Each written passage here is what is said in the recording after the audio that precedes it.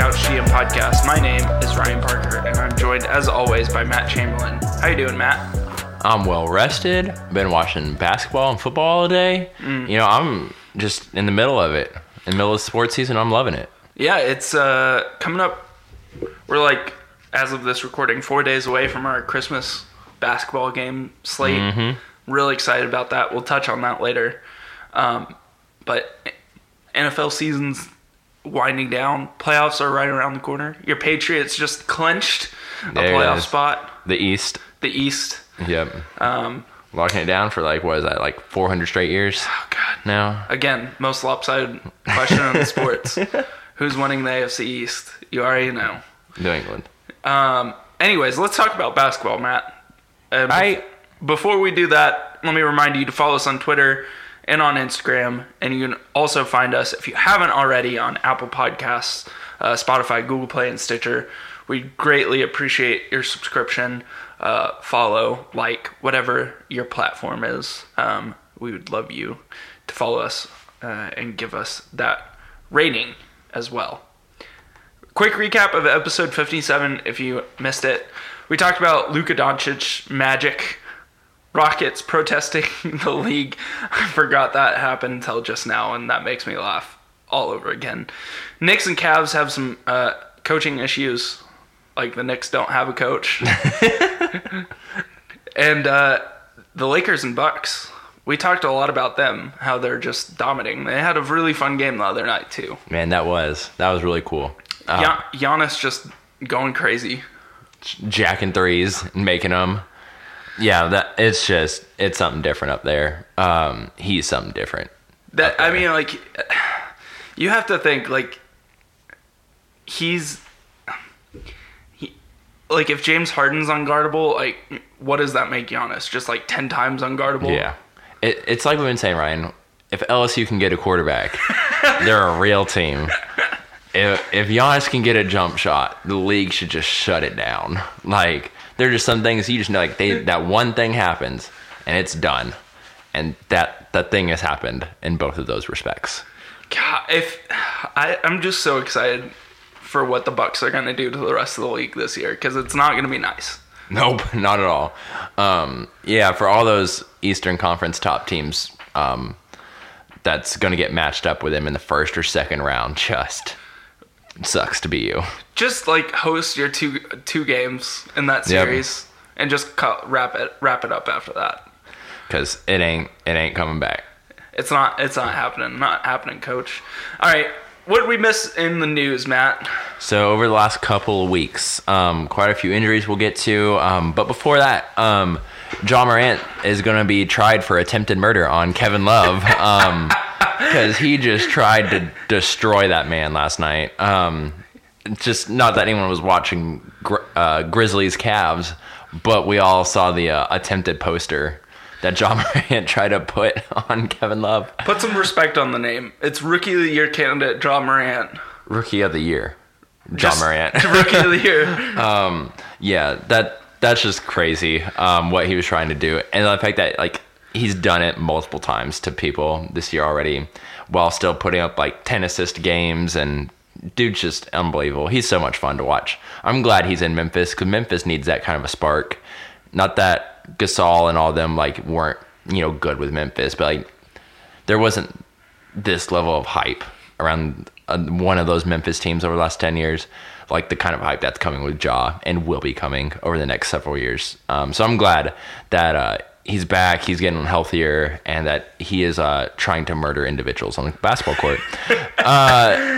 Season changes that we talked about a couple episodes ago have been officially proposed to teams. The 78-game season, the mid-season tournament, the play-in games for the 7-8 seeds, MLB style, and then the reseeding of the Final Four from the East and West have been proposed to teams. We'll see if any of them go through. They mentioned, or it's been reported, the incentives for the mid-season tournament is $1 million to each player. You and I talked about that, though. Is that really enough? Is Giannis going to go to the owner of the Bucks and be yeah, $1 million, that's going to make me play in those games? Because I just had my new shoe and That's like making me probably $10 million. Oh, that and the Supermax contract that I'm getting paid. Yeah. So like, again, I don't. We talk about these are all steps in the right direction, but I don't know if any of them will pass. We'll see. But they've officially been passed along for teams to start thinking about for real and voting on. Just because we love NBA Twitter, Kevin O'Connor of The Ringer burned down the entire city of Philadelphia the other day with one tweet, comparing Ben Simmons' offensive game to a combination of Jahlil Okafor and Michael Carter Williams, and just murdered the entire state. As much as Ja tried to kill Kevin Love, Kevin O'Connor just yammed it all over. Just wiped the entire Pennsylvania state off of the map. So here's the full tweet, and it needs to be read. Sad to see Ben Simmons turn into Jahlil Okafor crossed with Michael Carter Williams in the fourth quarter. I think it's bonus points for the fact that he referenced two former 76er players. Former top 10 picks, process guys. Sixers fans should be furious about his lack of offensive development. Simmons is still a cowardly shooter, a half-court liability, and a detriment to Philly's playoff odds. Merry Christmas. Just went for the throat in mid-December, and I love it. Paint the snow red, Kevin O'Connor. I honestly don't know if I disagree with him, though. Like, saying the point of the tweet is spot on. Like, it's the same things you and I have been talking about, how a lot of different NBA Twitter individuals have been talking about, like, the league's been talking about. If this dude can't shoot threes, he can't do anything in the half court besides dunk and just power drive. What is he? Because he's not as good as Giannis. He's, he feels more like DeMar DeRozan. But DeMar at least has a mid-range jumper. He feels like a center. And we crap on DeMar all the time. Yeah. He feels like a center, and like especially paired with Joel Embiid. Like this has been we've rehashed this so many times, but it feels like Philadelphia is starting to come to a breaking point with this pair, and I think that's something to watch going into the season and into the playoffs for sure. And I know we're still like super early in the year, like we're only about 30 games in for these teams, but Philly 21-10. That sounds awesome. That's 6th in the East. Right now, Toronto will probably have a fall off for reasons we'll mention here in a minute. But, all right, cool. You got to play one of Milwaukee, Boston, Miami, Toronto, Indiana in the first round. I don't know if they could beat Miami. Yeah, I don't either. They're definitely not getting Milwaukee. But Milwaukee will probably stay at the 1, so they don't have to play them. But between Boston, Miami, I don't know if I'd pick Philly. And that they would have to draw Toronto or Indiana or Brooklyn to make me feel confident about picking Philly. But like, I wouldn't be 100% confident either. So it does make you wonder. I mean, you can't have all that talent and not feel as good as 100% against any of those teams. Yeah. So good point. And we'll continue to watch it, continue to talk about it, and continue to have people get mad at us about it. So, a couple other news bits. There's apparently, NBA has been trying to get basketball south of the border, hosting games in Mexico City, like Luka and the Mavericks taking on Detroit. Hola. And they're apparently putting a G League team down there. So that's kind of cool.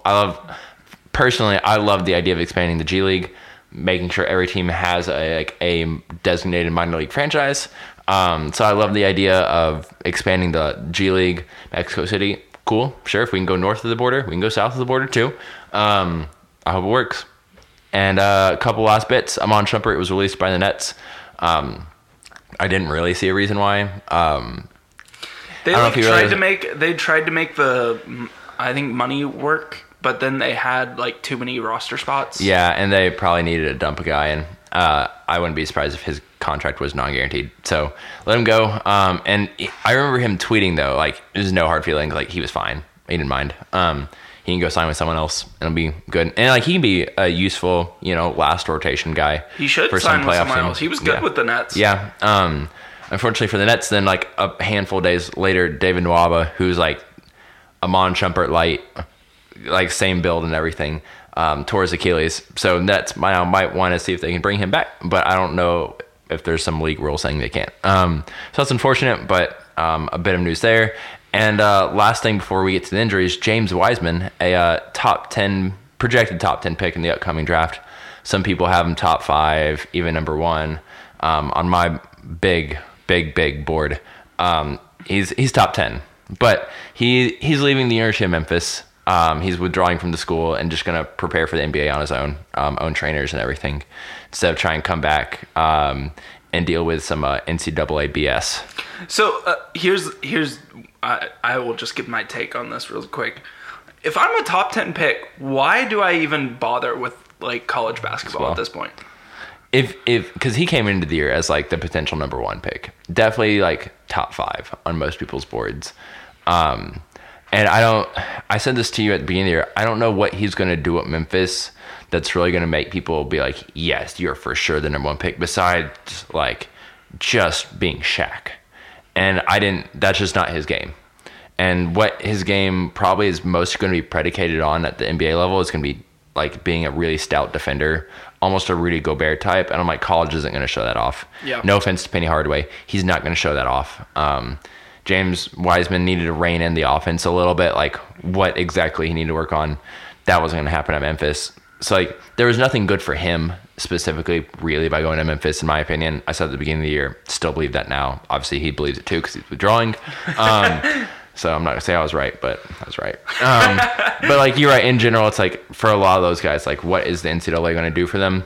And, we already seen LaMelo go overseas, RJ Hampton go overseas.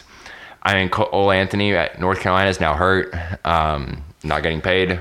So, like, why even bother going overseas? Like, I get you're still going to play, get film, and all that stuff. But if people are saying, coming into whatever school, this guy could be projected number 1 overall pick. Yeah. Like, why just say, I think I'll just... Well, LaMelo was a little different. I don't know if he was, like, a consensus top 10 guy. That's true. Like, for me, I had him more in the 10 to 15 range in my mind to start. But I get why he did. RJ Hampton, same thing. But like there are some guys that it really does help them. But then for the cream of the crop, the Anthony Edwardses, the Cole Anthonys of the world, the James Wiseman types, it's kind of like there's nothing that's going to happen at your respective school that's going to elevate you to like a for sure number 1 pick. You either are or you're like a top 10 guy. And again, probably playing, the only thing that happens is you get knocked down a little bit. I think that's happened with Wiseman, is he's being knocked down a little bit still. And now this like leaving the school kind of almost questions like, does he have the motor? Does he have the work ethic? Which that was one of my questions at the beginning of the year too. But it just makes it look even worse. Yeah. So that gets into a whole different debate that we could spend an hour on, but we shouldn't, because I care more about the NBA right now, because college basketball is not fun until March, even though I sat and watched the Kentucky-Ohio State game today. I was trying to get some film on Khalil Whitney, my number 70 guy on my draft board. Injuries real quick before we get to the main parts of our pod. We don't need to talk about Khalil Whitney and his lack of an offensive game. Luka is set to miss a few weeks with an ankle sprain. Yeah, that sucks. Mavericks still winning games though against the Bucks and other teams, so that's cool. Toronto, the entire city is hurt. Pascal, groin injury. Gasol, hamstring. Norm Powell, shoulder. Kyle Lowry's been dealing with stuff all year. But those 3 guys that I just mentioned, Siakam, Gasol, Powell, all listed as out indefinitely with their various injuries. So although Toronto's built themselves a nice little cushion at 20-8 at the time of this recording, could see a little free fall here. But at the same time, just let Fred VanVleet just throw the team on his back again. The real finals MVP. Shout out Hubie Brown. Forever shout out Hubie Brown. Mike Conley could miss a few weeks with a re-aggravated hamstring injury. Utah struggling with him. I can't imagine going too much better without him. So him coming back and playing well would be nice. Eric Bledsoe, he's missed the last couple weeks with a slight fracture in his right fibula. They were hoping for Christmas to kind of be his return. We'll see. I don't feel like this is something you should try and rush, though. I don't know. Fractured right fibula just doesn't sound good in my limited medical knowledge. Yeah, it's bad. It's not good. Not less than great. PJ Washington has a fractured finger for the Charlotte Hornets. He elected recently just to have surgery on it. The original return date for him was around Christmas time, but with having surgery, could change that. Really funny story about how that happened. He said in an interview, is like when they were playing like Chicago, it's like a game that doesn't matter because it's Chicago and Charlotte, and like got called for like a 5-second violation or something like that, and like Miles Bridges like threw the ball at him and like he didn't catch it and like broke his finger. So just hilarious there. It's the most Charlotte Hornets story I know, right? injury ever. And then last one, Rui Hachimura, another rookie, missing a few games with a groin injury. Hopefully not too many, but again, Washington don't feel they need to rush this guy back. Because what are you talking about? They're like 6-20 or whatever they are. 8-20. God. The fact that they're only like 3.5 games out of the playoffs is hilarious in the East. Shout out Davis Bertans carrying that team.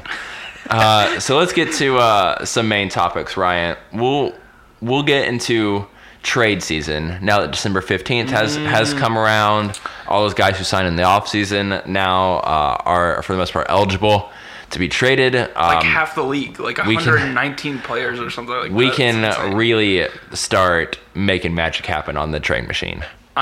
This is like why this podcast was created, for these crazy trade machine things. But we do have some logic, in moments woven into these trades. Yeah. So we'll try to explain why we're throwing out some of these ideas. It's not just because we love certain players and we want better for them, but that's a good portion of it too. I'll start us off here. Nice. So we'll each give a trade for this guy because this is the guy we love. This is a Drew Holiday friendly podcast, so let's get him out of New Orleans, please. I'm saying get this dude to Dallas. Yes. This is fun because this is a Luka friendly podcast, and I would love to see a Drew Holiday, Luka Doncic pairing. So I'm saying let's trade Holiday to Dallas for Courtney Lee because we need salary to make this work. Drew's on a pretty decent sized deal. Courtney Lee is about like $12 million for Dallas right now, so that's a good salary filler. DeLon Wright, also about $9 million. He's now eligible to be traded since he had signed in the offseason.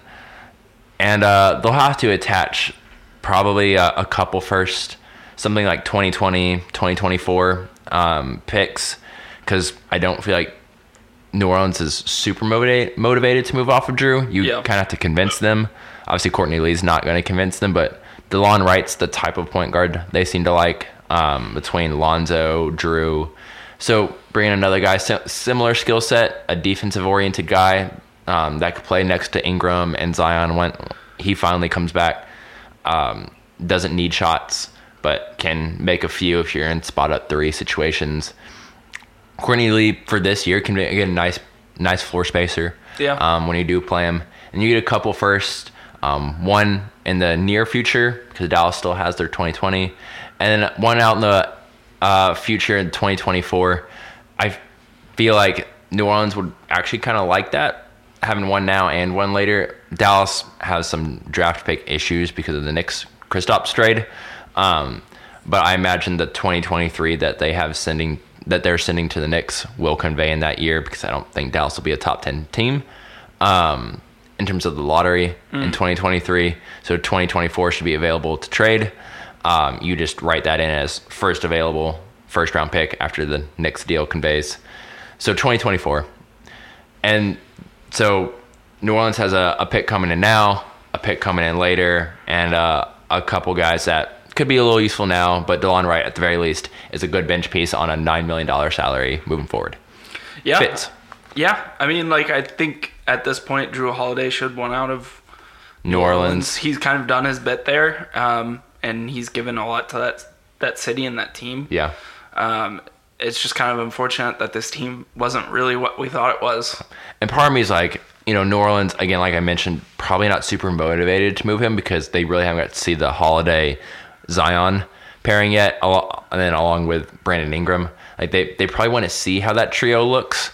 But if Dallas can throw out a nice offer, and this season's just going in all the wrong directions for New Orleans, be like, okay, let's just get the ping pong balls this year, get more draft picks. DeLon Wright's a guy that's useful and can be helpful, and Courtney Lee's coming off the books, so they can start getting out of these salary cap issues they feel like they're always in for nothing.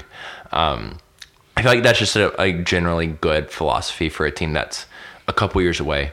And this kind of gets into the Zion idea of you don't have to be great from day one. Yeah. Like, we don't need to do this Anthony Davis thing all over again, where we go get unnecessary veterans on big contracts because we think that's like the right thing to do to win right away. Maybe you just try and build a good team and a good franchise the right way, and try that approach. Then on the Dallas side, okay, we have Luka, we have Kristaps.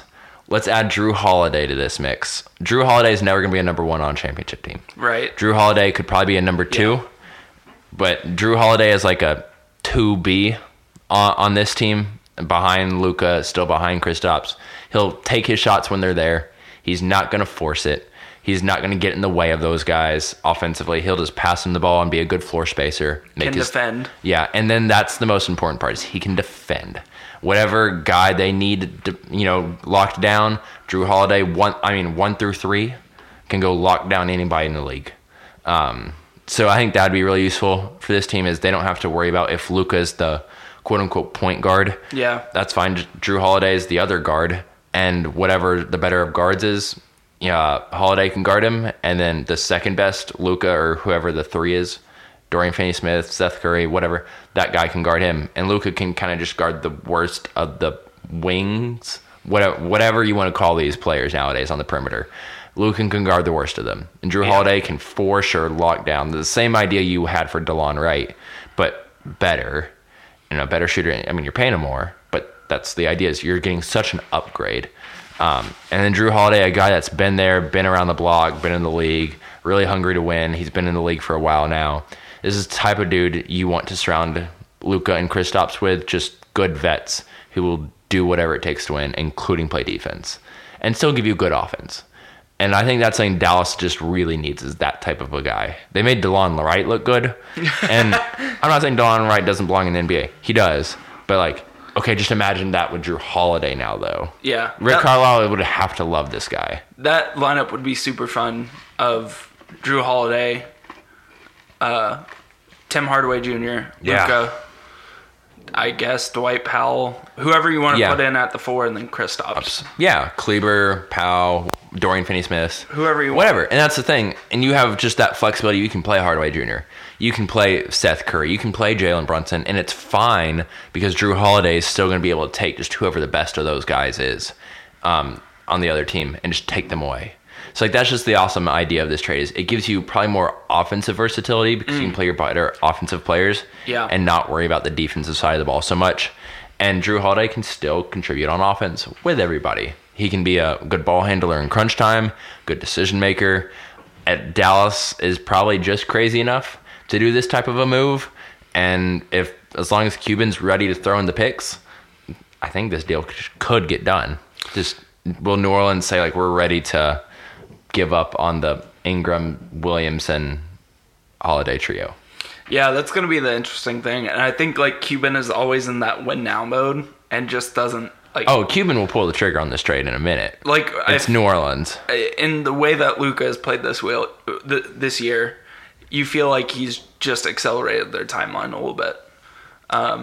Yeah. And maybe that's just the same with going out and getting Kristaps too, but interesting trade. Kristaps starting to figure it out the last 5 or so games too.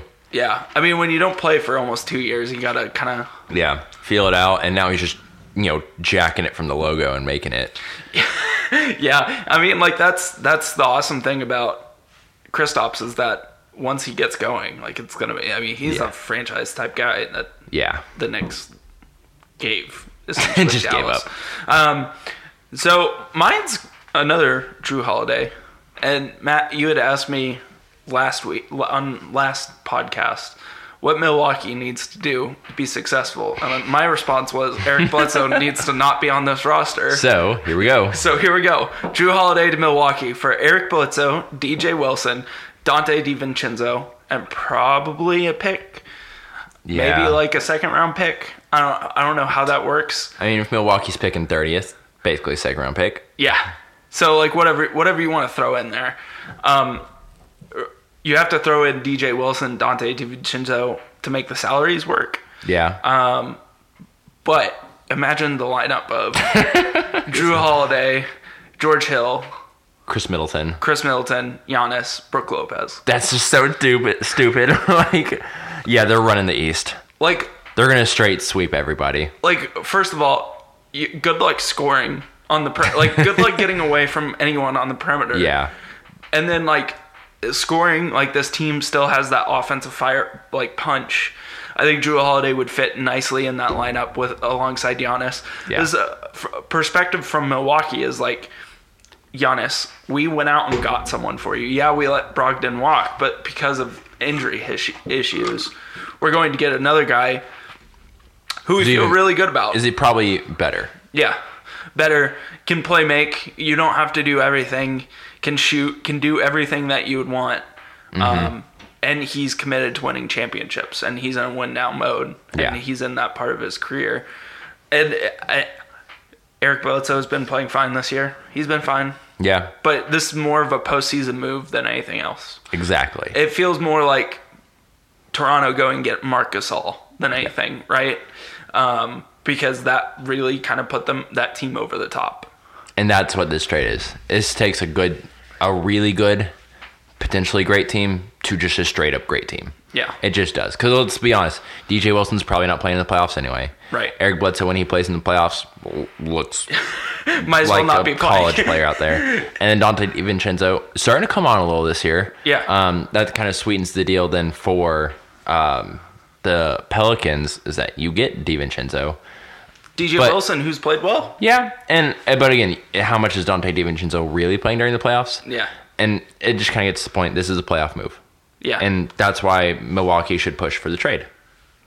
I don't know if New Orleans would, like, the value what they're getting isn't great. Like, you're getting a little less salary off the books quicker. I don't know if that matters for New Orleans because I don't know, like, unless Zion comes out and is like, oh my God, I got to play with Zion. I don't know, like, what free agents you're attracting. Yeah. But it could make you a little bit more flexible down the road for trades. But you do have Bledsoe moving forward for like a reasonable to like $15 million a year for like this year plus 3 more. Like DiVincenzo, you got him a couple more years on a rookie deal. Like it's DJ Wilson's like a useful, bench piece. Like there's like use in these guys, like even as is. Even when Zion comes back, like Eric Bledsoe is still the type of guard you'd want with Zion and Ingram. So like it's not a bad idea to like make him the guy instead of Jrue. And you get a couple other assets out of it. Again, I don't know if they're doing the deal if it's not a first round pick they're getting. But at the same time, like if Drew's like, look, I've done my best with y'all, just get me out of here, then maybe you just do it and just move on and start fresh with Ingram, Zion, and then whatever else you have. Yeah, and plus like after this year, you're probably not bringing back Derek Favors if you're in New Orleans. No, probably not. And you get DJ Wilson as something. I don't know. You already have Jackson Hayes, but if you want to just play him, play him. Kind of interesting. I really want Jrue Holiday on a playoff contender. I think that's just bottom line with both of these deals. Really want him on a playoff contender. Because he's the exact, second or third guy on a championship team that really is like, that's why we have you on our team. He's going to have those moments in the playoffs. Yeah. We'd love to see him in one. So my next deal, again, this is going from a really bad team to a much better situation here. Tristan Thompson, Cleveland Cavaliers, getting sent to Denver. Ooh. Securing that backup center spot there. In exchange, the Cavs will get Mason Plumlee at about $14 million. Tristan's deal is $18.5 million. So Plumlee at 14, and then Juancho Hernangomez at like 3.5. A guy that I actually really like, Hernangomez, but it's just hard to find him minutes for this team with Jeremy Grant and Porter Millsap. Yeah, like those wing forward types, like those bigger guys that like they're kind of centers, kind of not, but they can have some perimeter skill. So Plumlee, you go. That way Kevin Love can keep playing the 4. Hernangomez, you can just be the backup 4 in Cleveland. I don't really know anyone on their roster that would really like care. You know, like they have Larry Nance Jr. He's probably the backup center, and then you can be just a backup 4, and that's fine. That's good. They have only draft guards anyway in Cleveland. Yeah, so, that's worked out real well for them. Yeah, so it's like probably give those guys a little more clarity on like what they are in the NBA and try and earn that like next contract for both of them. Go out there and just really actually get a chance. For Cleveland, it kind of makes the roster fit a little more. And then for Denver, obviously, is who this trade's more about, is you're getting Tristan Thompson in this deal. And although Tristan Thompson definitely has his faults, he is also a really good rebounder. And I feel like Denver, that's something they could kind of shore up. I would like for them to. He's been on a championship team. Yep. He knows what it takes to win. He's had a down couple years, but this year's come back and like, I'm not doing this anymore. We are winning. And even though he can only get Cleveland so far because it's Cleveland, he's like, I'm going to go play really good basketball, offensively and defensively. And just a dude who would be a great fit for this team because it's not like he needs to take a ton of shots. He can just be like that 5th guy on the floor who just cleans up everything and then all of a sudden gives you like 6 straight points off of lobs and just swings the momentum of the game. If Tristan Thompson can just be like a rim protector, which is the opposite of Jokic, and still get the rebounds, still get some lobs. You don't really have a lob threat on this team. Like, it just adds a different dimension to this team coming off your bench that you don't have. It's not messing with your starting lineup, which is, you know, the Millsap, Jokic, Harris, Barton, Murray, like 5. You're not messing with that at all. But you're just kind of shoring up a Thompson, Grant, Porter Jr. front court, and then Beasley, Craig, Monte Morris in the backcourt. All of a sudden, you got 11 guys. You can figure out who's playing in the playoffs. Although Malone, who knows with him who he's going to throw out there. Some nights in the regular season, it's 7 guys. Sometimes it's 14 guys. You can figure that out later, but you just know like whoever you throw out there is a good player. Yeah. And it's just the philosophy of we're going to have everyone who plays doesn't suck. And now, as specifically with Thompson, in the playoffs, none of these guys we're going to throw out there are going to suck. Because I don't know if Plumlee will not suck in the playoffs. So this just shores up Denver and really says, like, we're going for it. All in. Yeah, and Denver, I mean, been crapped on this year. Jokic taking some shots this year from the media, from fans. Deservedly so. Still 19-8 this year. Currently listed as the 3 seed. Its season ended today. Only a third of the way through the year. So it takes a little pressure off Jokic. He doesn't play so many minutes. He can, take some time to get in that conditioning. And Denver can kind of catapult themselves right into the middle of the LA top of the Western Conference with this deal. Yeah, I like it. Tristan Thompson, never thought we would actually say positive things. Positive trade asset. Positive trade asset. Yeah, this time last year, that $18 million for him. It was so bad. I was like, I don't know. So bad. You'd have to attach a pick to get off of it. Now, you're getting a couple guys just to, maybe one of them sticks, one of them doesn't. That's fine. And a future protected first in this deal. So who knows what year, what the protections are, but just something. But if this works for Denver, that pick shouldn't be very high. Right. So mine's another trade around another center. Steven Adams from my Oklahoma City Thunder. How sad, breaking up the team. Would be headed to Atlanta for Allen Crabbe because, good Lord, his salary is so high. $18 million for one more year. Damian Jones and a lottery protected first that would probably dissolve into 2 second-round picks eventually. I would guess. I don't know. I'm just throwing something out there. Because the Hawks are still in the lottery. Yeah, they're going to be for a minute. From Atlanta's perspective, this is why you do the deal. currently the only player who seems to care about playing defense on your team is John Collins, and he's suspended. He's suspended, and you're giving up like 130 points every night, it feels like. Literally. Can't get stops, and like Steven Adams could be the linchpin of a defense that is really good.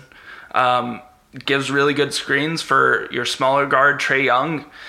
Can rebound the ball like crazy. Can just do a couple offensive things. Not a ton. You don't ask him to do a ton. He's out there for the defense, and I think this makes sense for Oklahoma City in terms of getting off salary a little bit sooner. Alan Crabb's deal expires at the end of this year. Yeah. And then Damian Jones is a youngish center that you could kind of think about keeping around. Nerlens Noel, you've had good experience with this year. Yeah. Backup, but when he started, he's been really good. So you feel confident about that and getting off Steven Adams, and then you can get maybe a pick or two out of it. I like Steven Adams a lot. I don't know if Atlanta would be willing to take on that number for future salary cap flexibility. But who's come to Atlanta? That's the other point. Is like Jabari Parker. Like who are you getting? And I think like their center position right now is really weak. You got Alex Len, who's starting right now, which is not great. And then you have Damian Jones. I think that's really about it in terms of centers on this Atlanta roster. That's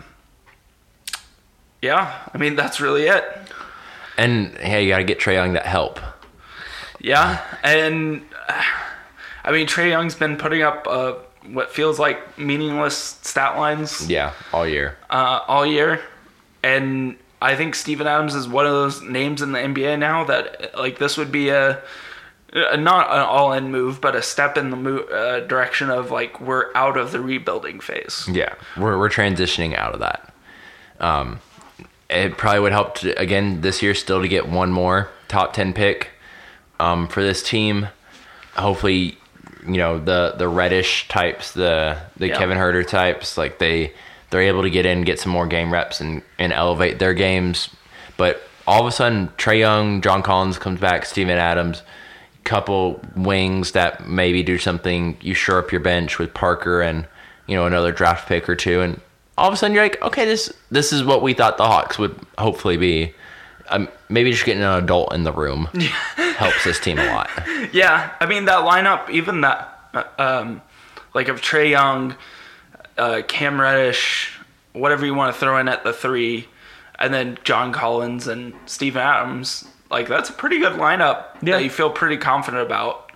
Like, defensively, it's a step in the right direction. Not great, but still, like, you have John Collins and Steven Adams. John Collins wouldn't have to do everything on defense, which would be a big help. And Steven Adams has been pretty good about staying out of foul trouble in his career, even though he plays super aggressively. I think that's a huge plus that you probably get a lot of minutes out of him. Mm-hmm. And like he plays through injuries because he's talked about playing through injuries before. So it's not like he's going to be off the floor a lot. Yeah. So you're going to be paying him a lot, but you also... You feel like the value's at least reasonably there, whereas like Alan Crabb's just not there. Right. Dude's like a $4 million player. But if he works in Oklahoma City, like you could probably re-sign him for like a 3 for 15 deal, minimum, like, something. Yeah, just like something that's like not expensive, just a bench piece, but a nice shooting complement to a team that can't shoot. Yeah. So, and like could kind of make sense both ways, especially if OKC's like still weirdly in the playoffs situation. Quietly, they've been kind of good this year. Like they're like 500. Like CB3 is actually trying, and it's weird. Yeah, like, I know, I wasn't right? expecting that. And then Shea just doing ridiculous things too. He's a lot of fun. Gallo, that was another Thunder player I was looking at for a trade, and like he's making a lot more than I thought he was. It's like 22 or something. Yeah, it's 22. So it's like, yeah, again, you got to find the salaries to make that match and everything. But like, same time in this theoretical deal, if you play Paul, SGA, and then like, I don't know, Ferguson or something, Gallo and Noel. That's fine. And then a backup group of Crab, Schroeder. There's not a lot of defense there, but okay. Diallo, and then just whatever else you can kind of mix and match, Damian Jones and stuff. Lou Dort. Yeah. Hey, Lou Dort's not a bad basketball player. He's not. He's fun. They've been running a lot of those 3-guard lineups too with Schroeder, CP3, and SGA. Because Shea can guard threes. And it's like torn people apart. Yeah. It's crazy. So, like, again, like, it kind of works. It's weird. It's funky, but it kind of works. And that's cool. You just get a bunch of winners, a bunch of adults in the room, and just play basketball. There's something about that. Crazy question, side way off track. Is Billy Donovan actually a good coach? Yes or no? That's all you have to give. Sure. Whoa. And yeah, is that an endorsement of Billy Donovan, or is that an indictment of Russell Westbrook? Ooh. So next trade. Burn down Philly, Matt. Burn down Houston. So I have an Easter Conference trade going back.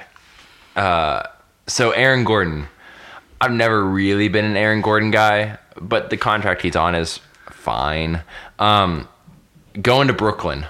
Mm-hmm. So in exchange, the Nets would have to send back Spencer Dinwiddie.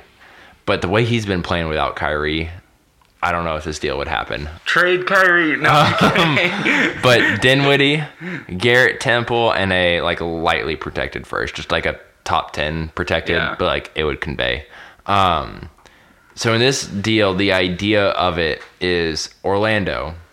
You have Fultz, and he's fine. Mm. He looks like a guy in his second year, really. Not a first overall pick. No, but like a rookie still finding his way. But doing a decent job of it. He's actually playing NBA minutes. So and not looking bad out there. Yeah. Figuring out his game. Okay, so you have that. That's a building block. You paid Vucevic, so there's your center for the next 4 years. And you have Jonathan Isaac, who really should be a 4, but you play him and Aaron Gordon at the 3 and 4. Just call them both forwards, even though they're both 4s. So you have 3 guys that you're trying to build around right now. And that's great. So you need role guys who are still good, though, because a couple of them are still developing, Isaac and Fultz. Spencer Dinwiddie is the epitome of a role guy who's still actually really good. Yeah. And he's only getting paid $10 million a year. He signed an extension, and it's just a perfectly reasonable contract. It's way less than he deserves, but it's just, guaranteed money. So he took the deal. He would be a fantastic fit next to Fultz because he can play on ball, he can play off ball. It doesn't matter. You can still start Fournier, who's been hot this year. And all of a sudden, it's Orlando's oh, you can play offense now. Yeah. Playing Dinwiddie and Fournier out there. And then you still have the potential, the young guys, and then your franchise guy in Vucevic. You still have a bench with Ross and Augustine, your playoff god. So it's you still have some things. You still have Mo Bamba, Kim Birch. You still have pieces there in this deal. So yeah, you're giving up Aaron Gordon. You're giving up on him finally. But it's not you don't have anything still. And if anything, Dinwiddie kind of fits better with where this team's going. Yeah, I like this because, one, it gets Spencer Dinwiddie out of what must be a nightmare of a chemistry. Kyrie's quote-unquote shadow. Yeah. Sure, let's call it that. Yeah, the lights of the Barclays Center shining down on Kyrie from the bench because he's hurt. That shadow. And it gives Brooklyn another piece, another guy in Aaron Gordon who theoretically could play next to Kevin Durant. I was saying, this idea for Brooklyn is they're going to be a good enough team to still make the playoffs this year. And once Kyrie comes back, he'll be good enough to get the team to the playoffs because it's the East. Yep. Let's just be honest. The 7-8, it's crap. So this team will still make the playoffs no matter what. You'll get bounced in the first round. Depending on who you play, you might be able to make it a 5 or 6 game series, but you'll get bounced, and that's fine because you can just say Kevin's hurt. No one will be mad. So you can have Kyrie going forward, Kevin Durant going forward, Karis LeVert going forward, Aaron Gordon, and then Jarrett Allen / DeAndre Jordan. Whoever. Let's just, for real, say Jarrett Allen because he's the actually good basketball player, but that's a very cool starting five. Yeah, I mean, you feel really good. I mean, you catapult Philadelphia, I think, with that lineup. Moving past this year, yeah. Like, you're at least on the same playing field as them. Yeah. Like, that's a lineup that would give Boston problems, Miami problems, Philly problems. Milwaukee, they're still probably a touch under them, depending on Giannis and any potential moves they make. I think the Drew Holiday trade would still keep Milwaukee above, but if they didn't do that and they just kind of kept what they had, all of a sudden they're all kind of back on that same tier to me. So this is one that Aaron Gordon being forced to play the 3 in Orlando and work on the outside shot then helps go be a stretch guy, stretch 4, which is really what his position should be for Brooklyn. But he wouldn't have to do too much because there's Kyrie, and Karras, and Kevin Durant. Yeah. They can handle the scoring load. They just be like, dude, just play great defense. Hit threes when you're open and go yam on dudes. And he can do that. That's like the perfect role for Aaron Gordon. And I think Kenny Atkinson will get him to consistently play defense and just do the right things. It's a change of scenery, gets you out of Orlando, helps Orlando's situation, helps Brooklyn's situation. To me, this is just like a win-win deal. So I predicted a trade last year for Orlando. It was I think it was like Fultz for Vucevic, essentially, when Vucevic was not on extension. That deal didn't happen, but Fultz landing in Orlando, I feel like this is like the same type of deal. Like, it's kind of one of those like no-brainers that just do the deal. Like, it's just good for everybody. It seems like a win-win, and I don't. It's going to be interesting to see if we see Aaron Gordon in the Brooklyn Nets uniform. I think it'd be really cool. It would be fun. My next one is a team that has a history of doing dumb things, and this would just be peak Phoenix. And that's going to trade for Andre Iguodala because they feel like you're good this year because they have to make the playoffs, and so they're not out of it. They're not out of it, but they're playing like they're trying to be out of it. So this it's essentially Andre Iguodala to Phoenix for Tyler Johnson and a protected pick. Because I imagine Memphis would want to pick. Yeah. That's the whole point of keeping him. That's the whole point of keeping him. And this feels like the move they did last year with Trevor Ariza paying him $15 million to then trade him to Washington. Yeah. This feels like let's push for the playoffs and let's try to get in and do some damage. Tyler Johnson, whatever. Like, he's not gonna, like, you've got 1,000,001 wings on your bench. You can find someone else to play, and Andre Iguodala is probably going to eat up most of those minutes anyway. Yeah, let's Devin Booker play the one a little more if Rubio's not in. Right. So. And, like, defensively, it just helps this team a ton. Because playing Andre Iguodala next to Booker, big help. Big help. This team gave up like 100 and something points to the Thunder the other night, and I don't think there's almost 130. Like, I don't think there's 100 and something points to be had on that Thunder team. So definitely need some defensive help if you're making the playoffs. Yeah. I could definitely see Phoenix like being able to talk themselves into this. Yeah, but like, and on some level, like it almost kind of does make sense. Like it does. I mean, kind of. But then when you Rubio, Booker, Oubre. And then you could keep this Saric, and when he comes back, Ayton lineup. And then, so you don't have to run Iguodala into the ground. Right. But then still play Iguodala as kind of the first guy off the bench. You can play the three or the 4. And then, he can kind of make up for the defensive lapses of Oubre and Booker. But Rubio's a decent defender. And Ayton, like, you have Baines to come in. So, like, there's another good defender. Like, you kind of have guys that can do a little bit of everything for you. Like, the team idea makes sense. I don't know if it's ready to be a playoff team yet in the West, but like the idea makes sense. Yeah, I mean, like I would hate for Phoenix to give up a pick though in this because like you're only getting him for the season. So if you don't make the playoffs, what are you talking about? They're re-signing him. True. You're essentially giving up Tyler Johnson and a pick for nothing. And, like, that's just bad business. Yeah. If you don't make the playoffs, then it was truly all for nothing. You don't feel bad about losing Tyler Johnson, but like the pick, depending on where it falls, if you don't make the playoffs, then it's a lottery pick. It could be 12, but it's a lottery pick still. And to be honest, Phoenix is not in a position of saying like, oh, we can just give away a lottery pick. Right. You're not there yet. So I get why that would be a definite concern. But at the same time, I think this deal, if it does happen, there's going to be a very specific timing behind it, which is like Phoenix is getting close to the February trade deadline. And they're like, we're still kind of in this. And then they do the deal. Yeah. Let's make a move. And they can't screw this one up because there's no like double Brooks in the deal either. I was just going to ask you, I noticed that you picked Phoenix and Memphis and that you didn't include a Dillon or Marshawn Brooks. Maybe I should have just thrown them in as for like salary filler. That'd be funny. Anyways, what's your next trade? Because like I'm done talking about Phoenix and their shenanigans. My last one here is, again, this is just an NBA is wild trade. So let's just see if it'll happen. This is desperation upon desperation. A little sentimental too here. DeMar DeRozan going to the Detroit Pistons, being reunited with Dwayne Casey. Coach of the year, Dwayne Casey. Yeah, there you go. In exchange, the San Antonio Spurs would be getting back Reggie Jackson, Langston Galloway, and a 2020 lightly protected first. So the idea of this trade is that DeMar DeRozan at like 27.5, he can opt out next year.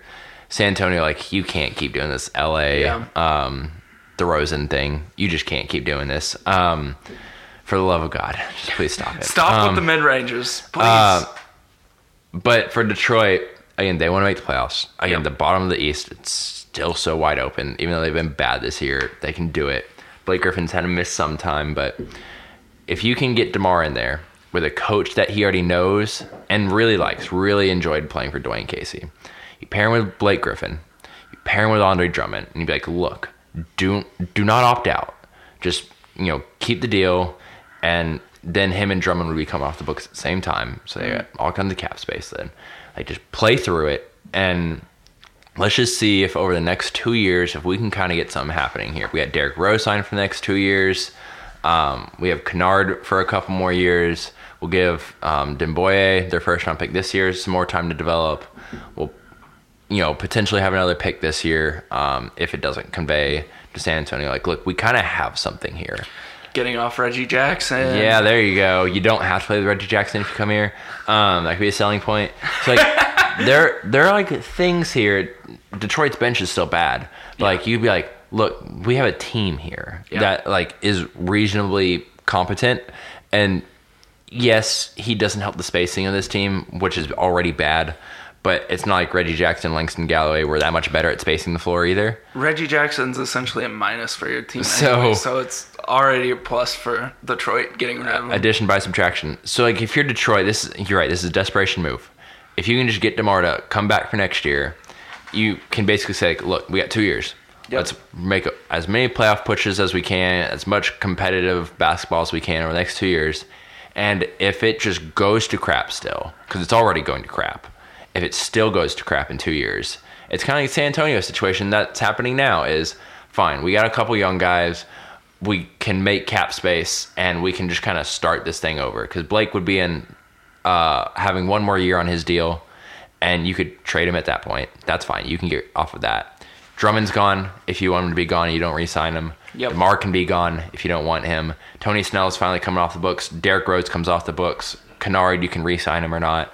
Like, Morris comes off the books. Like, all of a sudden, you just got cap space to do with whatever Detroit does with cap space. I feel like they're warming up to do what the Knicks did and just sign as many power forwards as possible. Probably, but at least for the next 2 years, you can give your fans the idea of hope. Griffin, Drummond, DeRozan, there's something here. And that's more than Detroit's had in a while. Yeah. So, like, there's something there for Detroit. But then for the San Antonio side of this, again, they are going to take on, Reggie Jackson. But I feel like Popovich, like, isn't totally against that because he's the type of guy he likes. Yeah. They just have so many guards. They do. That's the thing. I know they do, but if Popovich had it his way, he'd play 4-point guards. So what's this hurting? Reggie Jackson's a bigger guard. Yeah. Right? He's got like a 7-foot wingspan, even though... Sam Presti kind of guy. Yeah. Even though he's not great, like he can... If he's locked in, he can guard threes. So that's out there. Galloway is a 2-3 who has some ball handling ability. So... To me, in this idea, like you still have Aldridge, you still have Rudy Gay, you still have Jakob Poeltl. That can still be your front court, and then Mills can come off the bench. You can still start Murray, White, Forbes, whatever you want there. Jackson's fine, Galloway's fine, and just kind of say like, you know what, we're just gonna go get a top 10 pick this year. We're just gonna get it, and we're probably gonna get Detroit's pick this year too. So if you can get like a number 6 overall pick and a number like 15 overall pick, like that's useful for San Antonio building going forward. You don't have to deal with is DeMar coming back or not next year. Mm-hmm. And then if you want to kind of sell off some pieces more, you could, or you could just say like, look, we got guys coming off the books. We're just kind of going young and building for the next couple of years. And this deal allows you to do that. Because Jackson's gone after this year, Galloway's gone after this year, Forbes could be gone, Bellinelli would be gone. Like I think Patty's on his last year too. Yeah. So again, you could kind of start over. Here's the young guys. Here's the youth movement moving forward, but still have like Aldridge and Gay if you wanted to give a little bit of veteran help. So like to me, it would make sense. I just don't know if the Spurs will buy into this or not. And I think that's the ultimate thing is I don't know if the Spurs would make this deal. Really, because they still think they're good, even though they're not. So that's just kind of where, like, I don't think it'll happen, but like, NBA crazier things have happened, desperation moves happen. If for some reason Detroit threw in another pick, I could see San Antonio be like, all right, fine, but Detroit would hopefully be smart enough not to do that. But it's Detroit, so like anything can happen, right? So my last one. We kind of came up with this one together. It's kind of crazy. It's kind of in the same vein of it's the NBA. Anything can happen. If Detroit's crazy enough to do that first deal, this next team is definitely crazy enough to do this one. So it involves D'Angelo Russell from the San Francisco Golden State Warriors, however you want to phrase that, and Glenn Robinson III to Chicago. Woo! For your boy Zach LaVine. And Chris Dunn. And maybe a pick included. Probably a pick included. Yeah. It gives Chicago like an actual point guard and an actual like person to like, you know, play some defense. Maybe Zach LaVine. Okay. Maybe. Awesome offensive scorer. Yes. That's really the whole point here is like Chicago just goes all in on offense and just kind of does the, like, I don't know, what is it? Washington, who's like number 1 overall in offense or second overall in offense, top 5 in offense. Which is ridiculous. Which is stupid, but they're also 30th in defense. So that's why they're 8-20. For the Warriors, this gives them some money. Like some cap like space relief, cap relief. Thank you. That's the word I was trying to think of. Zach LaVine, can play like next to Steph, Clay, Draymond, whenever he gets back, they get back. And like he has a very specific role in that team. Like he doesn't have to be the playmaker. Yeah. End all be all for that.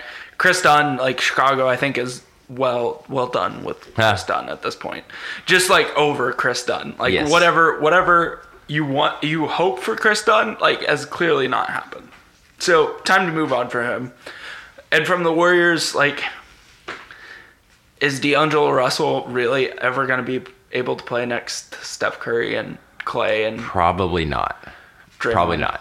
And for $8 million less per year, Zach LaVine, again, the cap relief of it all is probably useful. And there's still like the size and the potential of Zach LaVine. Like getting him to like try on defense, or at least being big enough to be in the way. Well, like that's the thing is like if you're playing with Draymond, like you don't have to be that stellar of a defender. You just have to be like competent enough, be in the right spots. And again, with Clay, like you're not going to be guarding the best like perimeter person either. You just be guarding like the second best. So like, naturally your defense would get better, right? Yeah. I mean, I guess if you only have to be the third best defender on your team. So yeah, I get that. And then as much as D'Angelo Russell can score, Zach LaVine is like, if he's not on the same tier, he's like just a half step behind. Yeah. Like he can score 30 in a minute if you let him. So like, I get the idea of this. The Bulls, D'Angelo Russell's more high profile, has more connections across the league. Yeah. Could recruit guys. Can recruit guys like Anthony Davis, who you're not getting, but he can recruit him. You can recruit him. He's locked up long term, so you kind of have a guy in Chicago. Build around. Yeah. So like this is it's the move now, but it's for long-term purposes for both of these teams. And it makes sense. Like for both teams to at least look into this deal, and two similar guys, Russell and LaVine with their careers. Yeah. Russell a little more postseason success because he's been on better teams, but I don't know if it's necessarily because of Russell that they made the playoffs. But he's done stuff there. So I get the deal. I get why Golden State might want a little more than this for D'Angelo Russell.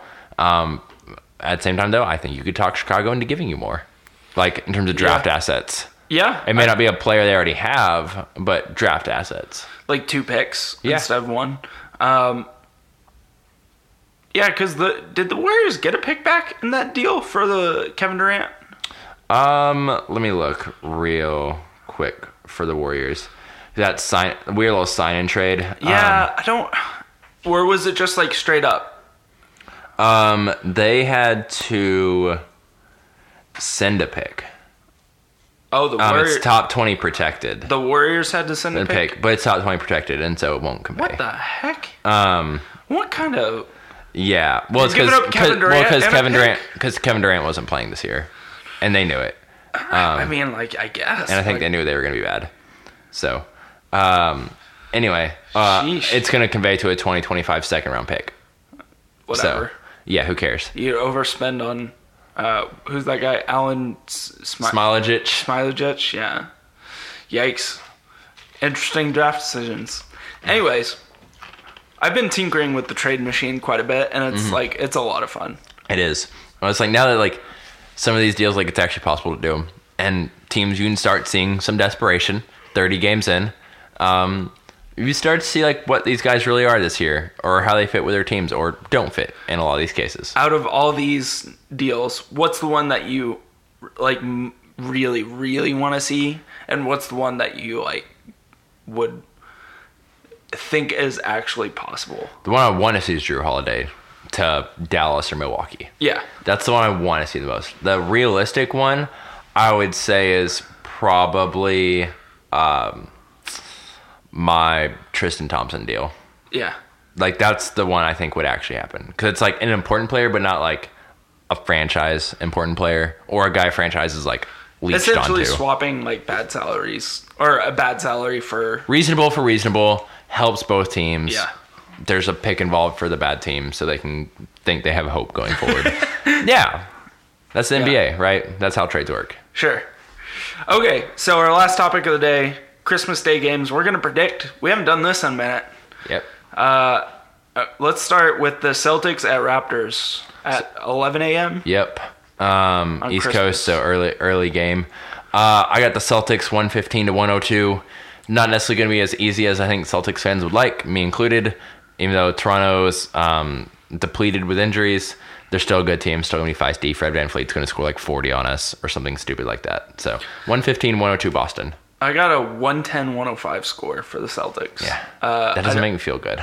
It's just like, it feels like it's going to be a grit and grind type of game. But I hope to see one of Jason Tatum or Jaylen Brown really step both on the throat. Yeah, I hope so too. Second game, Bucks at 76ers at 1:30 in the afternoon. Who you got? I got the Bucks 120-101. Oof, man, just crushing Philadelphia on this pod. Listen, if Dallas without Luka can score 117 points on you, what is Milwaukee with a really good offense going to do? That's a good point. It's a really good point. I said Philly, they're coming off a couple days of rest going into this game, and hopefully pissed off since they've lost like 3 straight at this point. But I still got the Bucks 108-99. Closer game, defensive game. Yeah, I got Giannis just ending one of Ben Simmons or Joel Embiid. If Giannis dunks on Ben Simmons, NBA Twitter is gonna just go bonkers. That's the next meme. That's it. That's 100% it. Third game of the day. This is not what the league hoped it would be. This is nap time. This is what I call nap time. Go take a siesta. Rockets at Warriors, 4 p.m. Central Time. I got the Rockets 124-105. Yeah, and it's not going to feel like a 19-point game. It's going to feel like a 30-point game. Yeah, I got the Rockets, if I could spell on our doc. I got the Rockets 118-99. Side note, your spelling's been atrocious on this doc. Has it? I'm just disengaged. You've typed like Milwaukee and a couple things like that. Nice. It's been funny to read. But yeah, Rockets by like 20. It's going to feel like a 30-point game. The Warriors may make it close. Eric Paschal pads some stats at the end. Then you wake back up from your siesta for Clippers at Lakers. Yeah. 7 p.m. Central Time. What do you got there? I got the Lakers 106-101. I'm going the opposite way. This is the game of the day. This is what the league was hoping for here. I'm going to go Clippers 112-107. The Kawhi PG pairing's just been working out when they've played together. So as long as they both play. When that like defensive lineup they have decides to like play defense, people just don't score for like minutes on end. I think it's really cool. I think I'm going to reward the defense, so I'm going to go Clippers here. Last one, again, not what the league was hoping it would be here. Pelicans at Nuggets at 9:30 p.m. So late game. So if you're not looking to stay up to watch it, again, go to bed. Record it. I got Nuggets 119-106. I got the Nuggets 123-104. I just don't see the Pelicans having enough firepower to keep up with the Nuggets. Part of me is almost like, should I pick a higher score just because the Pelicans don't play defense at all, and the Nuggets will just score as much as you let them. Yeah. But I think the Nuggets are starting to play some defense and are starting to kind of turn the corner. So like they'll win the game easily, but yeah, not really a fun game. Now, as a whole slate, not quite the league would hope, but injuries happen, stuff happens. Can't get around it. Still a couple good games. 2 games there, Bucks at 76ers and Clippers at Lakers. I just want to see Giannis do not nice things to the 76ers. Yeah. Because that would just break NBA Twitter. I'm here for it. That's it. That's the end of episode 58. Thank you so much for listening. We will probably have a little hiatus for Christmas, but we will be back in episode 59. Thank you so much for listening to us. We will see you back in the next episode. Merry Christmas. Merry Chrysler. Yeah.